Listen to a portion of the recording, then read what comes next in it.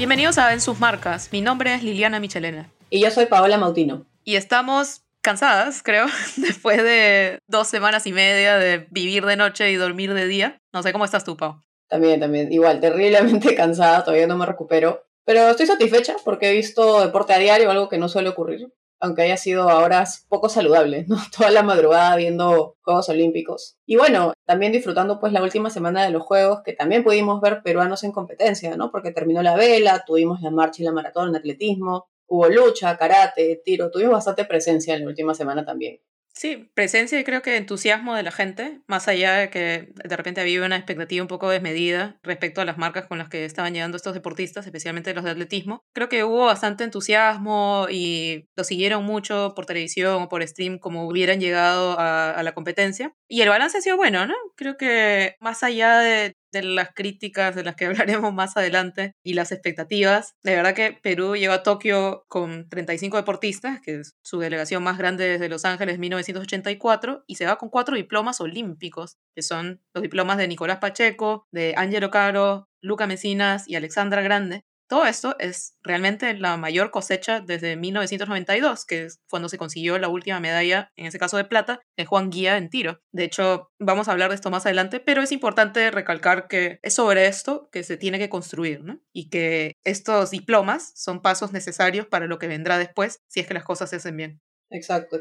De hecho, creo que hay que reconocer mucho el avance que ha habido, ¿no? No hay que ser mezquinos en ese sentido. Y bueno, igual, a pesar de la emoción con la que uno vive los juegos, inevitablemente, ¿no? Cuando el deporte te apasiona, los vives con mucha emoción. Hay que entender que también haberlos realizado en este contexto, ya yéndonos a la parte no tan bonita, no ha sido responsable, ¿no? Lo hemos venido diciendo durante mucho tiempo. Incluso en la inauguración, con el estadio todo vacío, se podía escuchar las protestas afuera del estadio contra la realización de los juegos. Y ha habido realmente muy poca empatía por parte del COI con el pueblo japonés, ¿no? Que ya están enfrentando las consecuencias de hacer un evento multitudinario en plena pandemia. Esto, bueno, es la parte fea pues, de la realización de los Juegos Olímpicos en este año.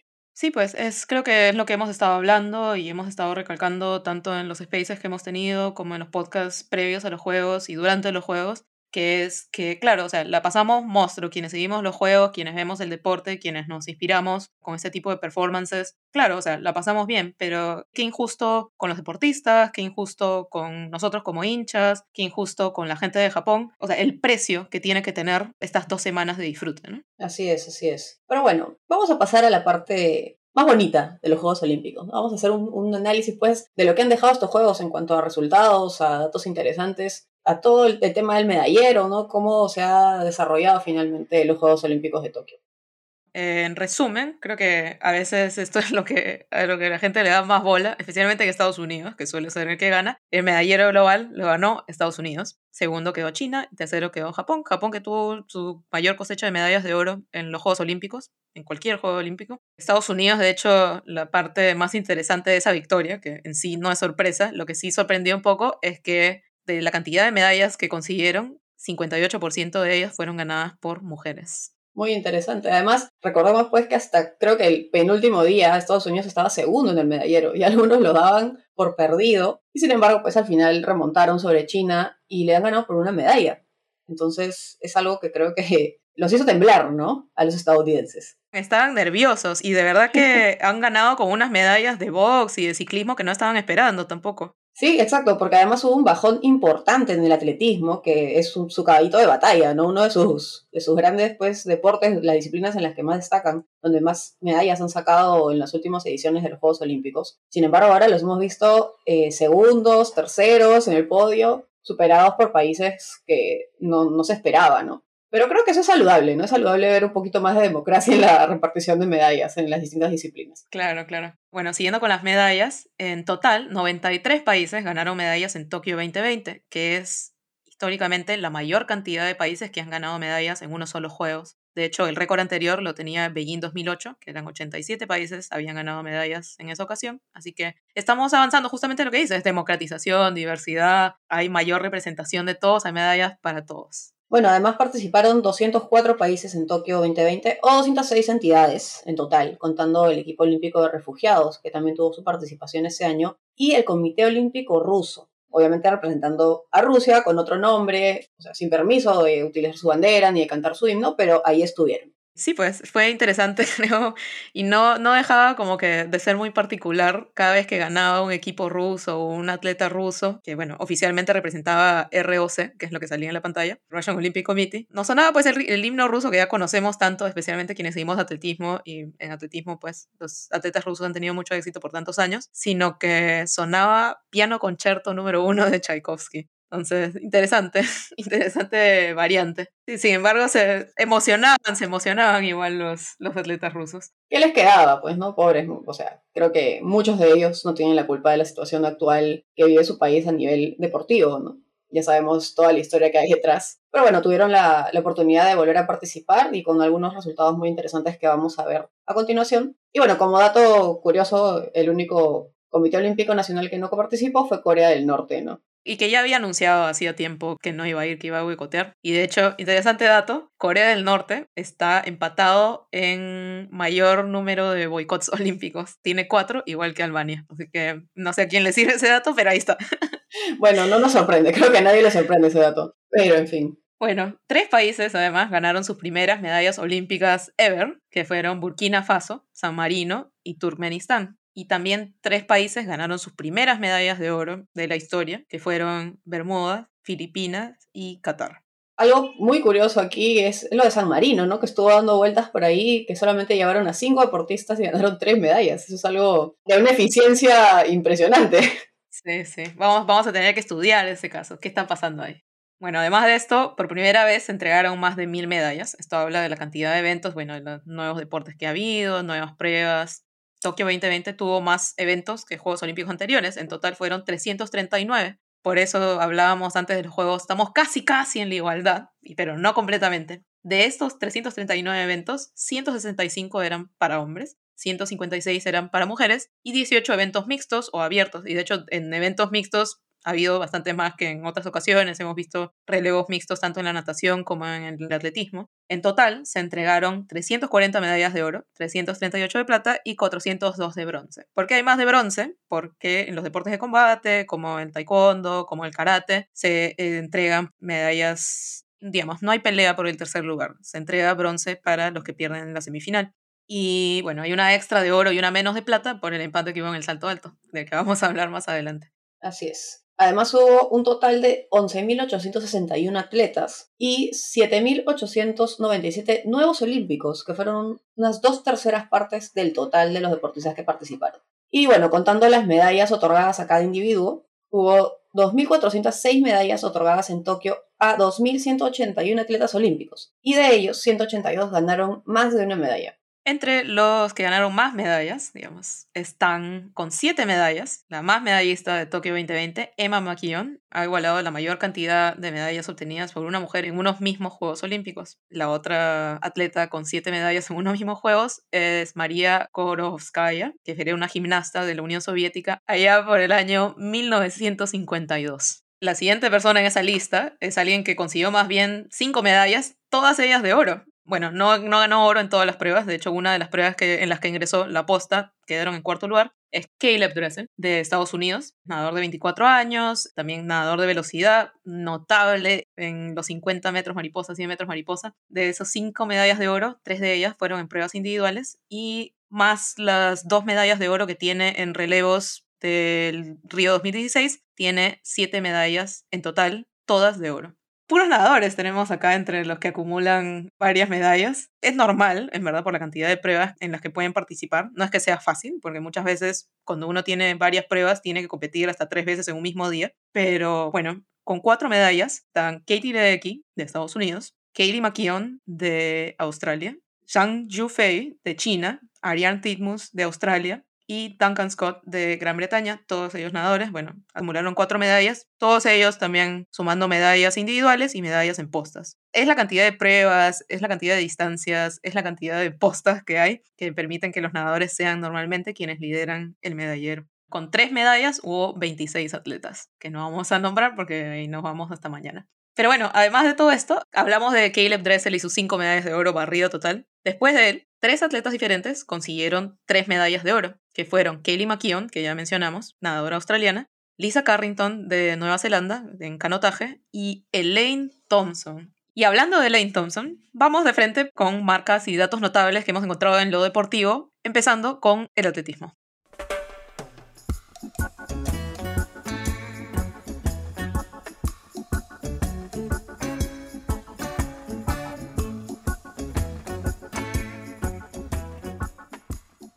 Y comenzamos, por supuesto, con Elaine Thompson, el primer doblete femenino, primer triplete desde FloJo en 1988, con una marca impresionante de 10.61. Ese fue un podio increíble, todas debajo de 10.80, y Elaine Thompson 10.61, o sea, una marca, de nuevo, repito, que hacen los hombres, o sea, ella hubiera sido campeona nacional en Perú. El podio de los 100 metros, aclaremos. El podio de los 100 metros, exactamente, unas marcas increíbles. Ya se veía venir en los hits que Elaine Thompson venía pues cada vez superándose a sí misma, y vemos esta marca pues que es un nuevo récord olímpico, por encima de FloJo, que no es poca cosa, ¿no? Estamos hablando de quien tiene el récord del mundo desde hace ya muchos años, un récord del mundo cuestionable, como lo hemos dicho anteriormente.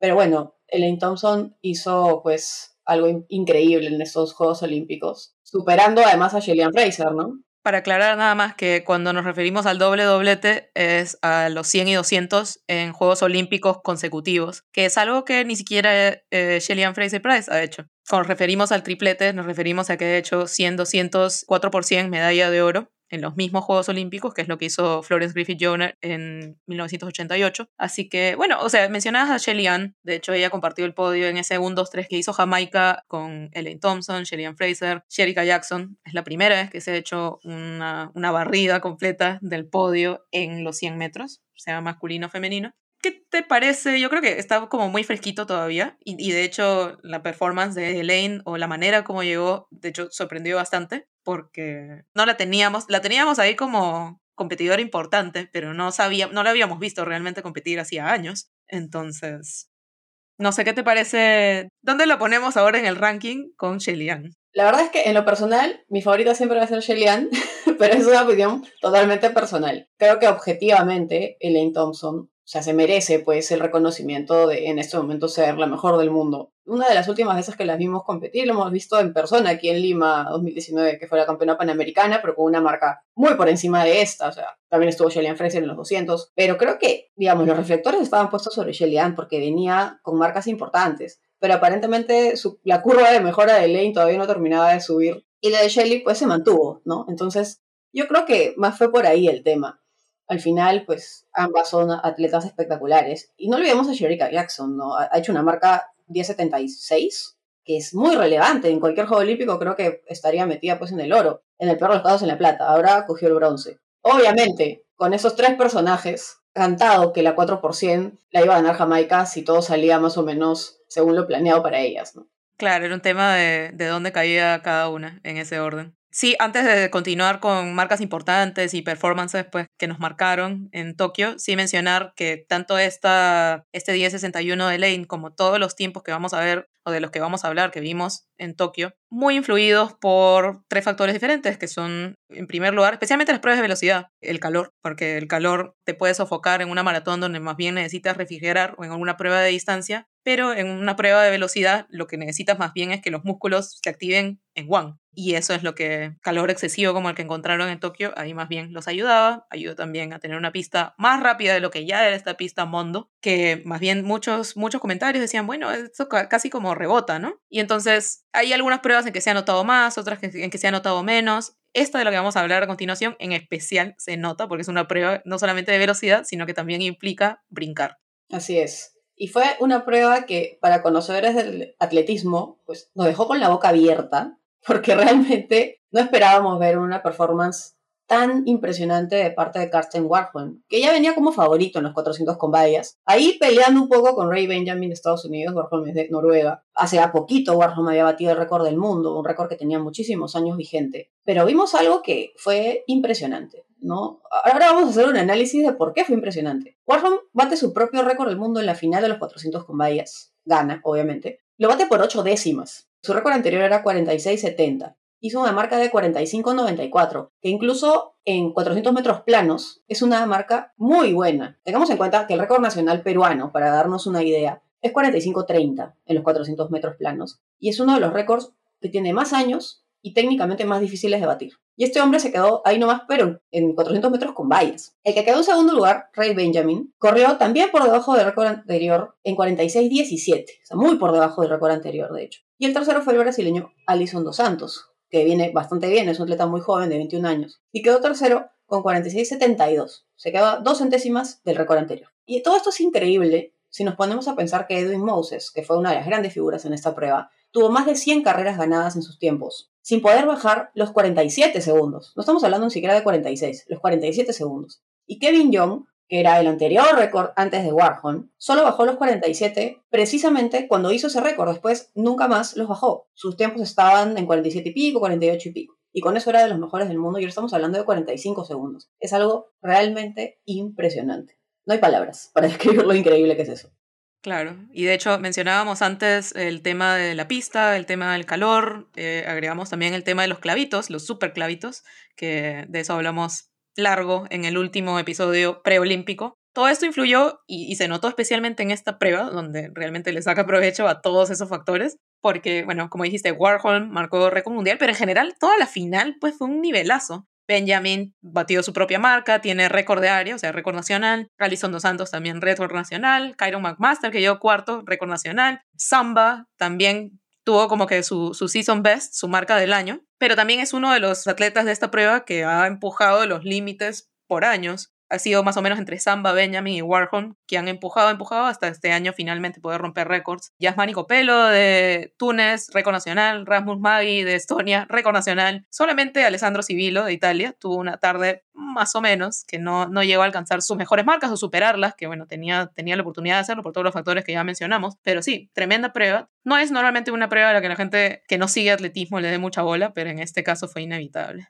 Sí, precisamente por eso hay que irnos a los números para que la gente se pueda hacer una idea de lo relevante que ha sido, ¿no? A nivel técnico. Dejando un poquito a lo impresionante de Warhol y toda la gente de la final de 4 con vallas. Pasamos a otro personaje de estos juegos, que fue el atleta Athing Mu, estadounidense, ella, hija de sudaneses. Ella tiene 19 años y ganó los 800 metros en los juegos. Hizo el récord nacional de Estados Unidos con 1:55.21, una marca muy, muy buena. Y además también remató la 4x400 de Estados Unidos de una manera impresionante. De la ya ventaja que tenían, sacó más ventaja todavía. Porque además en esta prueba también tiene un tiempo muy relevante de 49:57. Pero bueno, de esta posta vamos a hablar después. Antes de avancemos, sí, de anotar que Athing Mu es una atleta universitaria, es decir, que ya esto es el final de esa temporada. Simplemente es alguien que no ha parado. La juventud se lo permite, pero también es impresionante que pueda mantener el ritmo por tantos meses. Claro, sabemos que la temporada de competencias para los atletas universitarios en Estados Unidos es durísima, ¿no? La universidad te pone pues a competir como loco y mira cómo ha llegado, en qué nivel ha llegado Athing Mu. Ha sido una de las,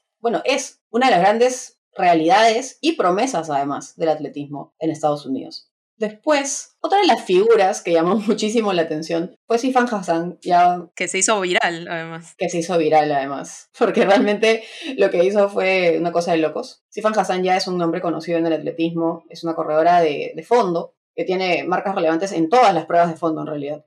Ella nació en Etiopía, compite por los Países Bajos. El 6 de junio de este año, de 2021, batió el récord mundial de 10.000 metros y curiosamente a los 2 días se lo batió Letesenbet de Etiopía.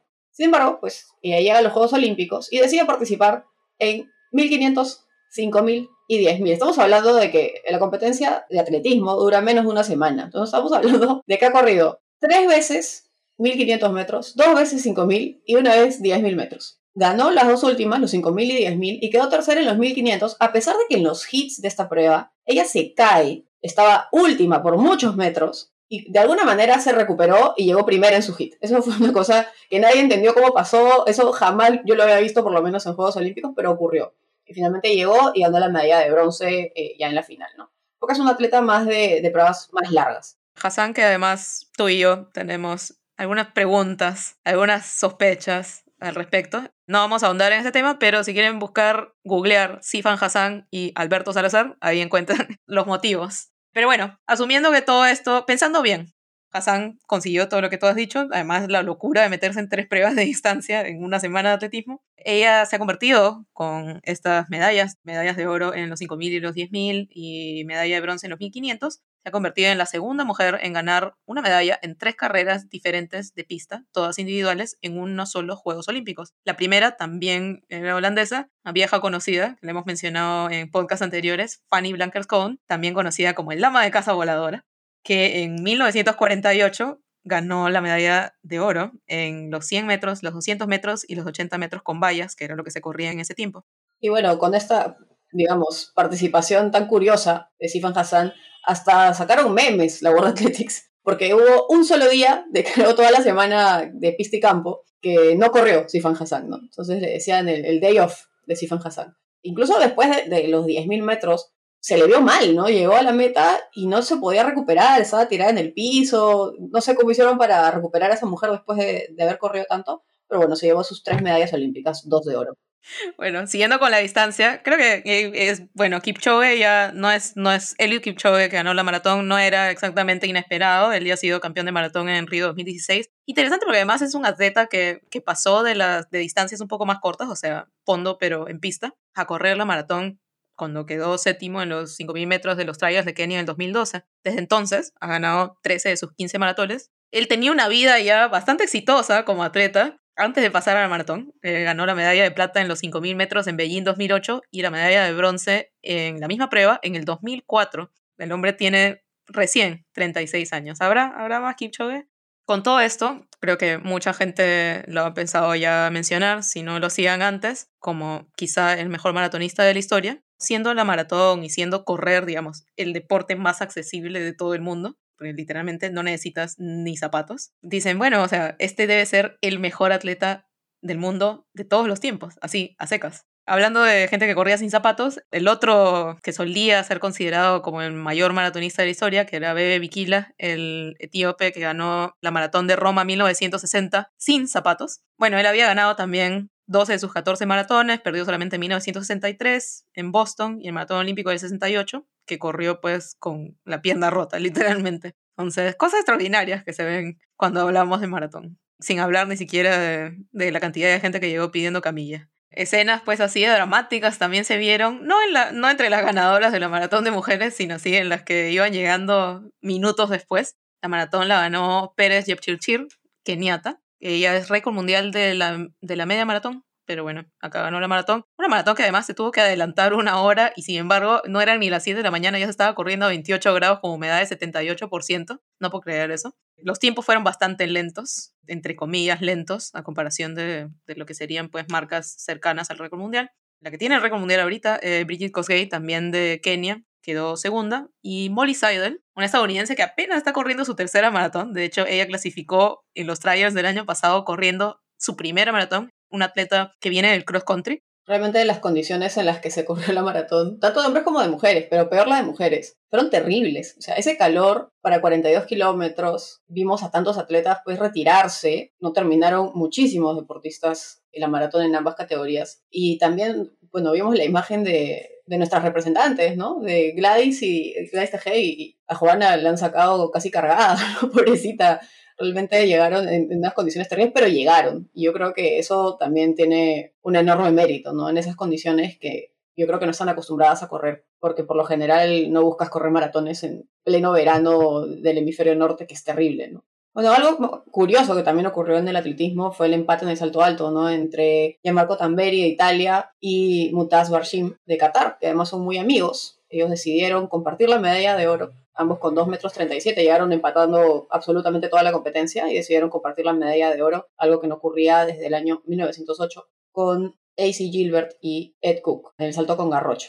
Además, en el lanzamiento de bala, hoy llamado impulsión de peso, se repitió el podio de Río 2016, algo muy curioso, entre Krauser, Kovacs y Welch. Algo, además, inédito en el atletismo, nunca había ocurrido algo así. Bueno, otra cosa que mencionaste cuando hablamos de Athingmo fue la posta de 4x400. La verdad que debe ser la mejor posta que hemos visto de 4x400 alguna vez en la vida, ¿no? Con Sidney McLaughlin, que había ganado los 400 con vallas, Allyson Felix y Athingmo. Y hablando de Allyson, tu favorita. Mi favorita para siempre. Ganó la medalla de bronce en los 400 metros en 49.46 segundos. Ha sido su segundo tiempo más rápido de la vida. Alison tiene 35 años ya, y estos son sus últimos Juegos Olímpicos. No sé si se retira inmediatamente, o sea, no sé si llega para el siguiente mundial, pero definitivamente no está apuntando a París. Con esta medalla de oro que ganó en los 4x400 y la medalla de bronce que ganó en los 400 metros en la prueba individual, se ha convertido en la segunda atleta con más medallas olímpicas de la historia del atletismo. Primero sigue siendo Paavo Nurmi, el atleta finlandés de hace bastantes años ya, con 12 medallas, 9 de ellas de oro. Allyson Felix está segunda, con 11 medallas, 7 de ellas de oro. Y Carl Lewis está tercero, con 10 medallas, 9 de ellas de oro. De hecho, Allyson además es una de las pocas atletas en la historia en hacer finales olímpicas de los 100, de los 200 y de los 400, a veces en unos mismos Juegos Olímpicos, no en esta ocasión, pero que también es un rango increíble.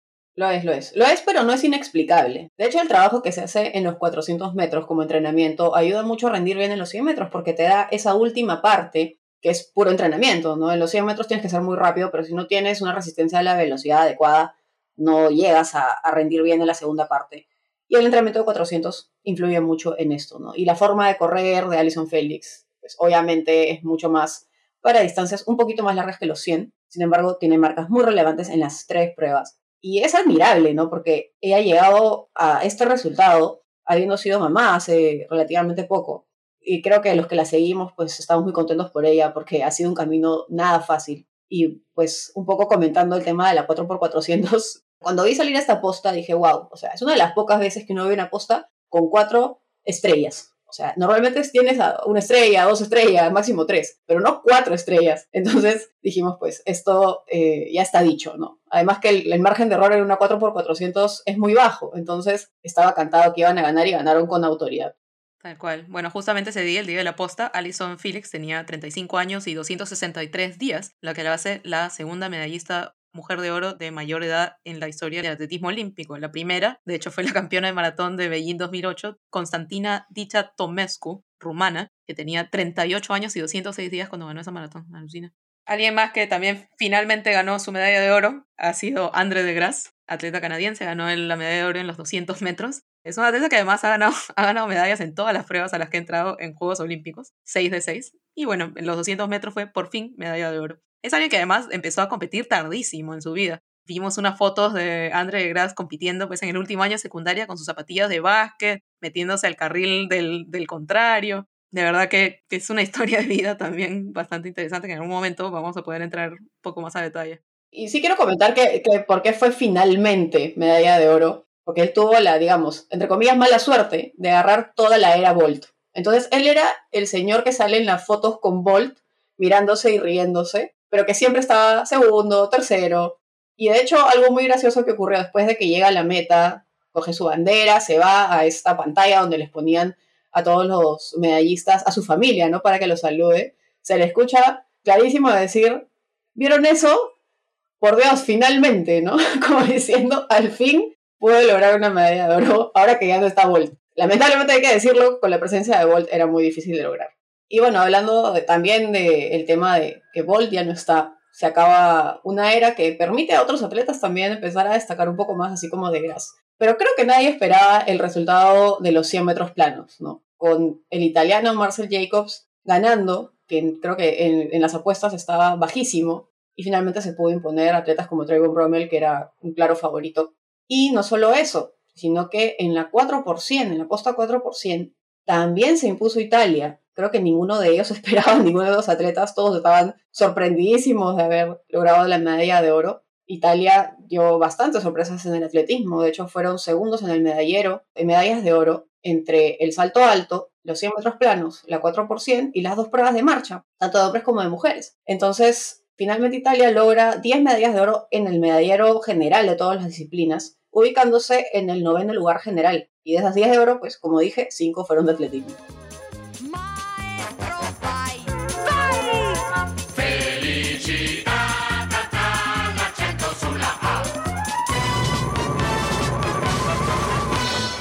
Acabando con el atletismo, pasamos a la natación. De ellos ya hemos mencionado porque estaban pues al tope del medallero. Dressel, monstruo, ganó los 50, los 100 libres, los 100 mariposa, las postas 4% libre, las postas 4% del combinado. Ariane Titmus, que habíamos mencionado como la gran retadora de Katie Ledecky en estos Juegos Olímpicos, efectivamente, le ganó los 200 metros y los 400 metros libres, destronó a Ledecky de alguna manera. Ledecky tuvo sus medallas, ¿no? La gracia de Ledecky había sido pues, que había roto cualquier expectativa de qué tanta potencia le podía meter sostenidamente las nadadoras en pruebas, especialmente cuando se empiezan a hacer un poco de distancia, 400, 800, 1500, y ella iba así con todo, con todo, con todo. No llegó en su pico a Tokio, y es por eso que además, después de haber innovado de esa manera en la natación de distancia, obviamente ha habido adaptación de atletas más jóvenes. Titmus es un par de años más joven que ella, y realmente pues la alcanzó finalmente. Esa innovación que hizo Ledecky inevitablemente te tiene que alcanzar, ¿no? Cuando uno se hace mayor o cuando no está exactamente en sus picos de rendimiento. Pero bueno, Ledecky sí ganó la medalla de oro en los 800 metros, que debe haber sido lo más impresionante, porque Ledecky ha sido campeona de los 800 metros en Londres 2012, en Río 2016 y ahora en Tokio 2020. En los 800 metros una prueba que no ha perdido, que tiene 13 años, en el 2010, y veíamos y nos sorprendíamos siempre que tiene las 23 marcas más rápidas de todos los tiempos. Es decir, la que quedó segunda en esa carrera, Ariane Titmus justamente, hizo el récord mundial en la categoría no Ledecky. Bueno, además de eso ganó los 1500, que era primera vez que hay 1500 femeninos en los Juegos Olímpicos, y ganó medalla de plata en los 400 metros y en los 4x200, que fue un carrerón también.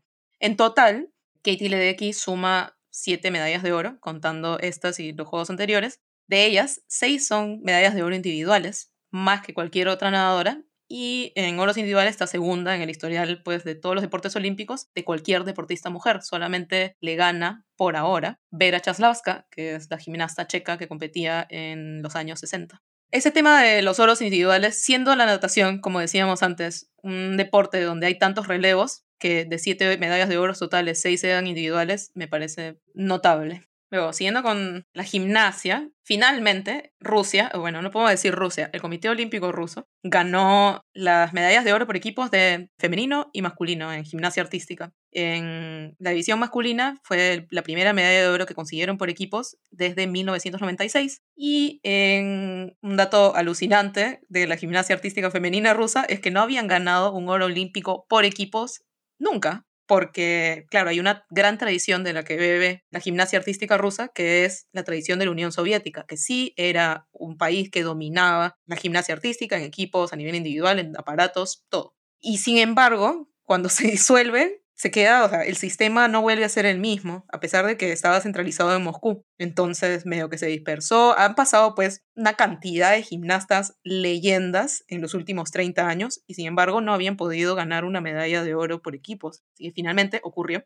Bueno, con la ausencia de Simone Biles, la que tomó la posta ahí en el equipo de Estados Unidos era Sunisa Lee, que era una especialista de barras asimétricas. En los últimos años se ha convertido en una all-arounder y ganó la medalla del all-around femenino. Con esto suma Estados Unidos 5 medallas de oro consecutivas en el all-around, que es decir, la competencia general femenina individual. Las anteriores fueron pues Simone Biles en el 2016, Gabby Douglas en el 2012, Nastia Liukin en el 2008 y Carly Patterson en el 2004. Antes de eso, ninguna gimnasta de Estados Unidos había ganado una medalla de oro. Te habla también de qué ocurrió cuando se separa la Unión Soviética. Hay una diáspora de entrenadores y todo ese conocimiento fue a parar bastante en Europa, pero sobre todo en Estados Unidos. Para bien o para mal. Claro, para bien y para mal también. Luego, Rebeca Andrade, la gimnasta brasileña, que además, pucha, en el all-around quedó en segundo lugar. De hecho, pudo ganar si no se hubiera salido en el piso en el último evento del día. Y bueno, un par de días después ganó la primera medalla de oro en el salto de potro. Rebeca Andrade, además de la historia pues que tienen muchos deportistas brasileños, que salir de la favela, literalmente, la ha pasado mal, ¿no?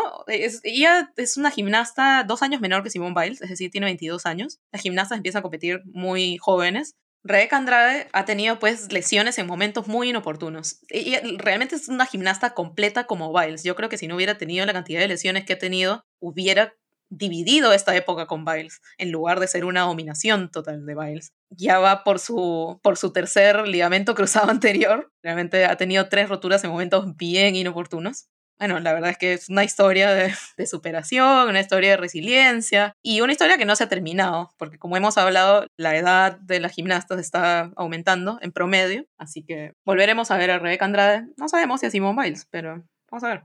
En la general masculina ganó Daiki Hashimoto, que japonés, 19 años, es el sucesor de Kohei Uchimura, el múltiple campeón olímpico y mundial. Luego, hablando de la edad, Oksana Chusovitina compitió el primer fin de semana nada más porque no llegó a la final. 46 años, octavos Juegos Olímpicos, compitió por primera vez en Barcelona 92 con el equipo unificado, que eran los países que habían quedado de la partida de Unión Soviética. Luego ha competido por Uzbekistán, compitió por Alemania, porque ella pensaba retirarse después de Sydney 2000, su hijo tenía leucemia, en Alemania le ofrecieron ayudarla con el tratamiento, pero ella tenía que competir por ellos, lo hizo. En el 2008 ganó la medalla de plata en el salto de potro, que se convirtió finalmente en su especialidad. Para entonces, ella tenía 33 años y ya era como una anécdota de, qué increíble, Oksana Chusovitina, 33 años, ha ganado una medalla en gimnasia artística, un deporte de chibolas. Y bueno, acá la tenemos, octavos Juegos Olímpicos en 2021. Y finalmente, los últimos, ha prometido esta vez que sí, los últimos. Pero creo que cuando se dé cuenta que París solo faltan 3 años, ahí se va a quedar. Yo quiero verla, yo quiero verla.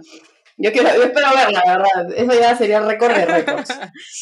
Sí, tal cual. Volviendo a las medallas de oro, en el básquet femenino, fue la 7ª medalla de oro consecutiva del equipo femenino de Estados Unidos, la 5ª de Sue Bird y Diana Taurasi, que son históricas de ese equipo. Solo 3 atletas en la historia han ganado más medallas de oro en Juegos Olímpicos distintos. Es decir, en 6 Juegos Olímpicos distintos ganaron medalla de oro Brigitte Fischer-Schmidt de Alemania en canotaje, Aladar Gerevich de Hungría en esgrima, Isabel Werth de Alemania en equitación dressage. De hecho, ganó también la medalla de oro en Tokio, así que es una atleta que todavía sigue vigente.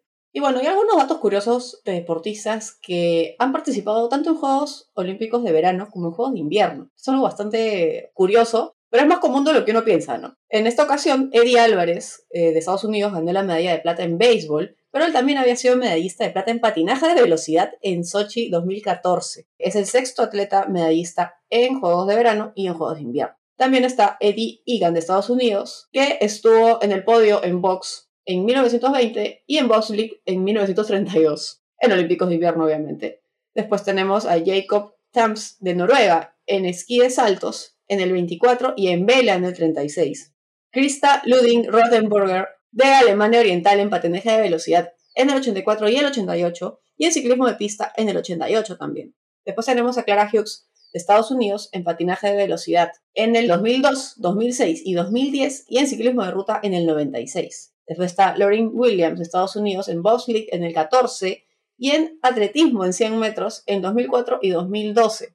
En total ha habido 142 olímpicos dobles, deportistas olímpicos dobles, es decir, fueron a verano e invierno en ocasiones diferentes. 5 de ellos estuvieron en Tokio 2020. No solamente Eddie Álvarez, sino también, no sé si te acuerdas, Paola, el descamisado, abanderado, todo aceitado, Pita Taufatofua. Compitió en taekwondo, pero en Juegos Olímpicos de Invierno compite en esquí y cross country. No es la primera vez que lo vemos, además. Creo que ya lo recordábamos desde Río. Y cuando es abanderado en los Juegos de Invierno, también está descamisado en invierno. No te creo. Eso sí no lo había visto y bien por él. Qué terrible.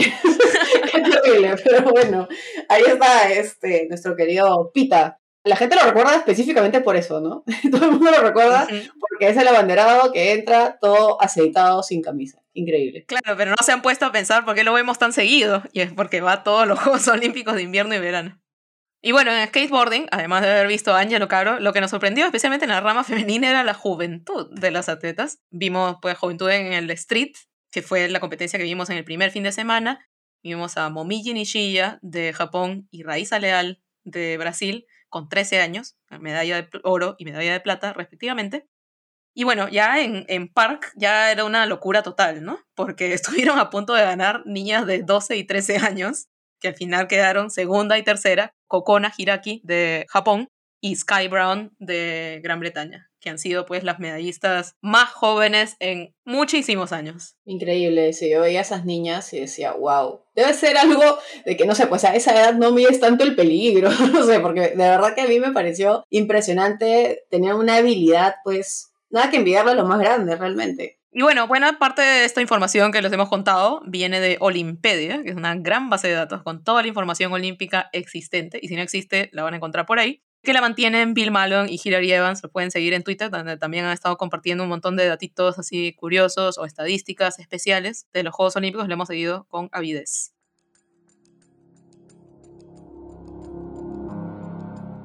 Bueno, Liliana, te cuento que nuestras partners de ligas femeninas ya abrieron sus academias exclusivas para niñas y adultas, con entrenamientos presenciales y cumpliendo obviamente con todos los protocolos de seguridad. Te animamos a practicar y conocer más del fútbol viviendo la experiencia LF7. Para más información, pueden encontrarlas en Instagram como @ligasfemeninasf7.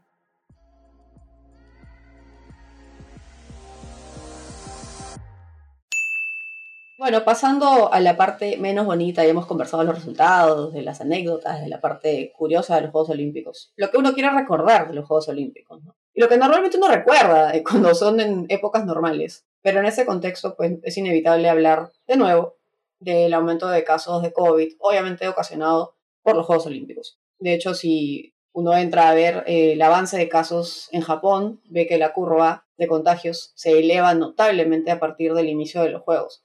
De todas formas, ha habido un tema de Japón que ha permanecido tanto tiempo cerrado, de la nada deja ingresar a decenas de miles de personas, eso tenía que tener algún efecto. Otra cosa que ocurrió, que se comentaba mucho, es que, bueno, la ciudad de Tokio casi que le dio la espalda a los juegos, o sea, realmente no parecía que hubiera mayor relación entre la ciudad que recibía los juegos y lo que estaba ocurriendo, pues, al lado. Sin embargo, al estar al lado de una actividad donde realmente la cantidad de libertades que habían era bastante mayor que en lo que se permitía en la ciudad, estando en estado de emergencia, ha tenido el efecto psicológico, un efecto comprensible además, de ver pues que tienes un evento así al lado y pensar que pues ya te puedes relajar. Eso tampoco ha ayudado a esta curva que, como tú dices, realmente empiezas a ver las fechas en que empieza a llegar los deportistas, los periodistas, la gente de afuera, los oficiales, y ese es el día que empieza a aumentar la curva, o empieza a subir la curva. Y de hecho también, o sea, a pesar de que supuestamente los eventos no recibían público, hubo eventos que fueron en la calle, ¿no? La marcha, la maratón, tú veías todo el recorrido repleto de gente. O sea, no era que no había personas, que habían evitado que lleguen las personas ahí a alentar. Yo creo que habiendo un evento así como tú decías, es inevitable pues de alguna manera involucrarse, ¿no? A pesar de que mucha gente estuvo en contra de la realización de los juegos, en cierto modo pues tampoco eres ajeno, la gente disfruta el deporte y quieren estar ahí, es comprensible, pero en una situación así era un riesgo enorme y se vieron las consecuencias finalmente, ¿no? Además que también en muchos eventos había público que era también parte de las personas involucradas en los juegos. Así que no era como que había demasiada restricción realmente. No se vio pues realmente tribunas totalmente vacías ni nada de eso, ¿no? Como se esperaba en un inicio. No, no, no, era una burbuja porosa, como habíamos comentado anteriormente, o sea, ya se veía venir que iba a ser así, lo que hemos visto, o sea, atletas teniendo pues fiestas en la Villa Olímpica o escapándose de la Villa Olímpica. Bueno, no te tienes que escapar realmente de la Villa Olímpica, tienes que salir. El tema es que acá supuestamente tenían que permanecer adentro, no podían salir a pasear, a hacer un paseo en bote, y acá lo han hecho, han ido a beber, algunos han sido expulsados, no todos, la verdad es que una vez que uno sale de la burbuja, el daño ya está hecho, entonces realmente, pues, qué descontrol y qué irresponsabilidad. Y no se ha sabido mucho, ¿no? Porque tampoco lo han dado a conocer. O sea, no se ha hecho muy público todo lo que realmente ha ocurrido dentro. Uno se Falta de entera pues por voces, transparencia. por gente que conoce, exacto. Falta de transparencia en cuanto a los casos que iban saliendo positivos dentro de la villa. Algunos casos sí se dieron a conocer porque era inevitable. Eran deportistas, incluso con opción a medalla, que se perdieron finalmente su competencia porque salieron positivos. Sam Kendricks, especialista en salto con garrocha de Estados Unidos, uno de los favoritos para llegar a podio, dio positivo el 29 de julio y no pudo participar. Además, dos miembros del equipo olímpico de Trinidad y Tobago, incluido un saltador de largo, un corredor de 400 con vallas, tampoco pudieron competir. Sí, en total han sido más de 500 personas de la burbuja olímpica, entre comillas, es decir, gente involucrada con los juegos, sea voluntarios, sea atletas, jueces, entrenadores. Más de 500 personas dieron positivo en algún momento, que es bastante, en verdad. Es un montón, es un montón. Y todas estas personas que al final, pues, en algún momento han estado en contacto con otras personas que pueden haberlas contagiado también y obviamente esto se multiplica, ¿no? O sea, hace que haya muchos más casos. O sea, claro, y después de los Juegos Olímpicos, como en cualquier ocasión, el Comité Olímpico se va y ¿qué queda? O sea, tienen que pues recoger los platos rotos El desastre. el anfitrión que además, pucha, ya ha gastado una cantidad de dinero por un evento al que ni siquiera pudo ir. Entonces, de verdad que es un desastre, o sea, de verdad que yo lo he mencionado varias veces durante los Juegos, o sea, todo esto, los Juegos, para nuestra diversión, no pueden tener ese precio, ¿no? Y bueno, algo que estuvimos comentando, creo que desde que comenzaron hasta que terminaron los juegos, fue esto de la crítica, ¿no? La crítica enorme que que suscitaron los resultados de los peruanos en Tokio. No ocurrió solamente aquí en Perú, yo he visto algo parecido en Latinoamérica, en Chile, en Brasil, ocurrió también muchísimo esta crítica, pero ya en un sentido de mala leche, ¿no? En un tono ya que los atacaba a los deportistas cuando ganar una medalla no es una obligación y está enfocado pésimamente, ¿no? El hecho de voy a unos Juegos Olímpicos porque voy a ganar medalla. Bueno, si fuera así, no habría más de 10.000 deportistas compitiendo y solo un poquito más de 10.000 medallas en juego. No podemos decir que si no ganas una medalla has fracasado en los Juegos Olímpicos, porque es ilógico, pues estamos hablando de poquísimos que se van a llevar una medalla. Y al ser un país nosotros, que no es medallero, pues tenemos 4 medallas olímpicas en toda la historia, desde que iniciaron los Juegos Olímpicos, no podemos ponernos en el plan de la noche a la mañana de querer ganar una medalla. No podemos exigirles de esa manera a los deportistas y es algo que hemos repetido y repetido y repetido, pero que bueno, la gente no termina de entenderlo.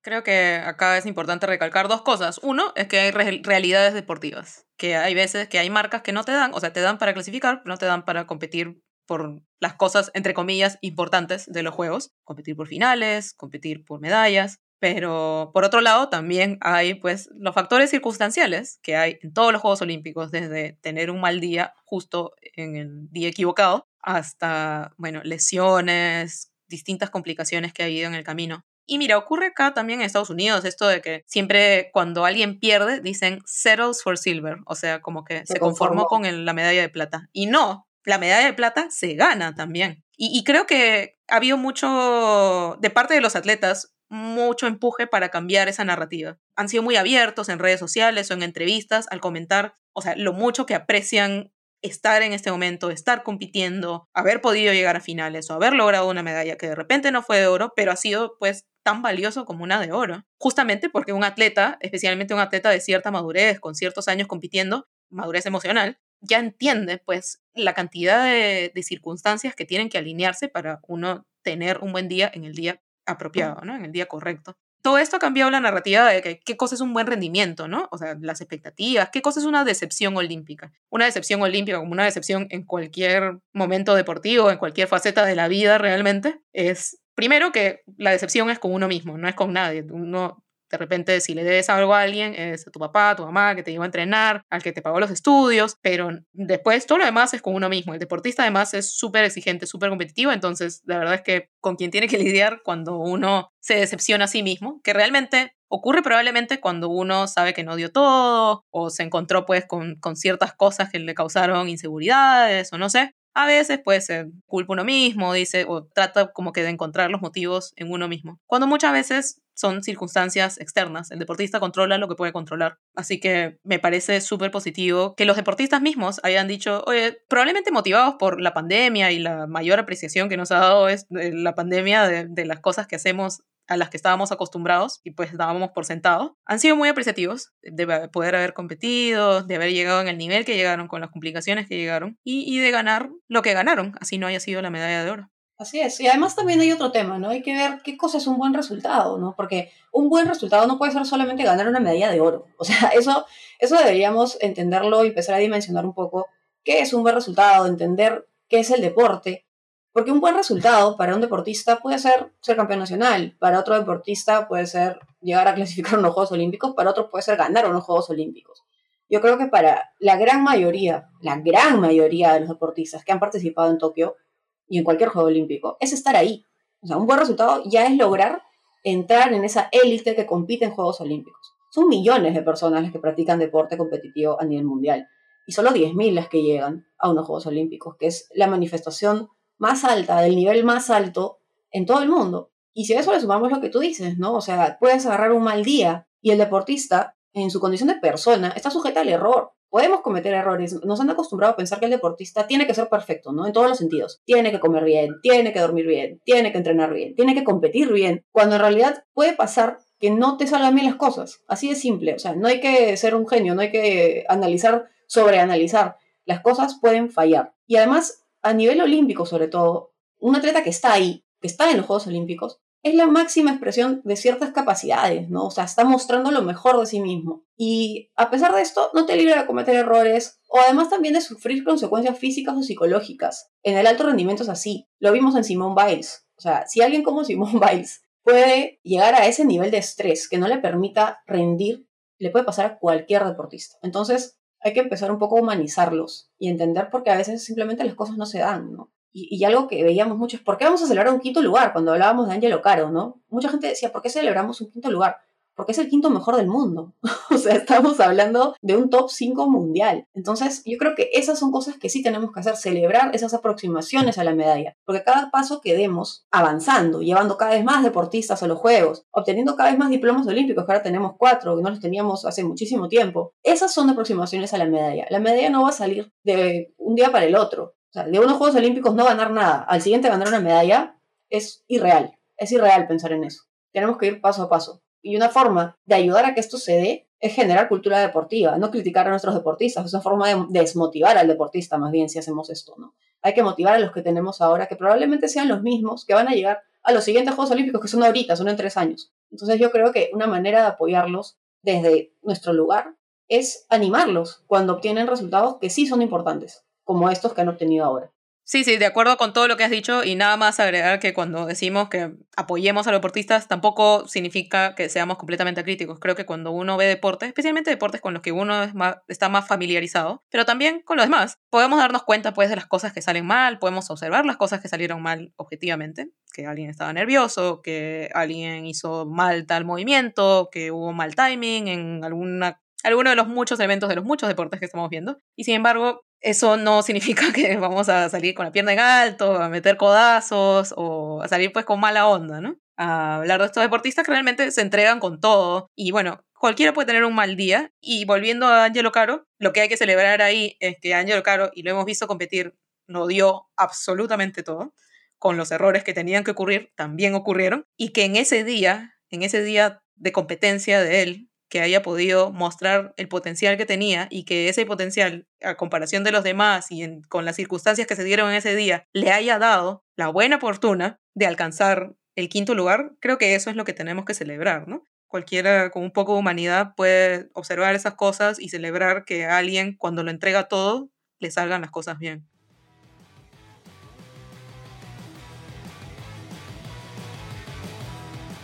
Muchas gracias a todos por habernos acompañado en este episodio y en todo el camino y en todo el desarrollo de los Juegos Olímpicos de Tokio 2020. Nuestras redes sociales son... Estamos en Instagram y Twitter como @ensusmarcaspod, facebook.com/ensusmarcaspod. Solamente para adelantarles, no se olviden que vienen los Juegos Paralímpicos, hay presencia peruana, hay 11 atletas peruanos compitiendo en los Juegos Paralímpicos que arrancan el martes 24 de agosto. Y bueno, nosotros vamos a descansar, creo, lo que queda de agosto y después retomar. No se acaba el podcast con Tokio. Empieza camino a París. ¿Qué te parece? Me parece espectacular porque además París es ahorita. Entonces hay que prepararnos desde ya. Tal cual. Así que vamos a aportar nuestro granito de arena por acá. De todas maneras. Nos escuchamos en un próximo episodio de En sus marcas.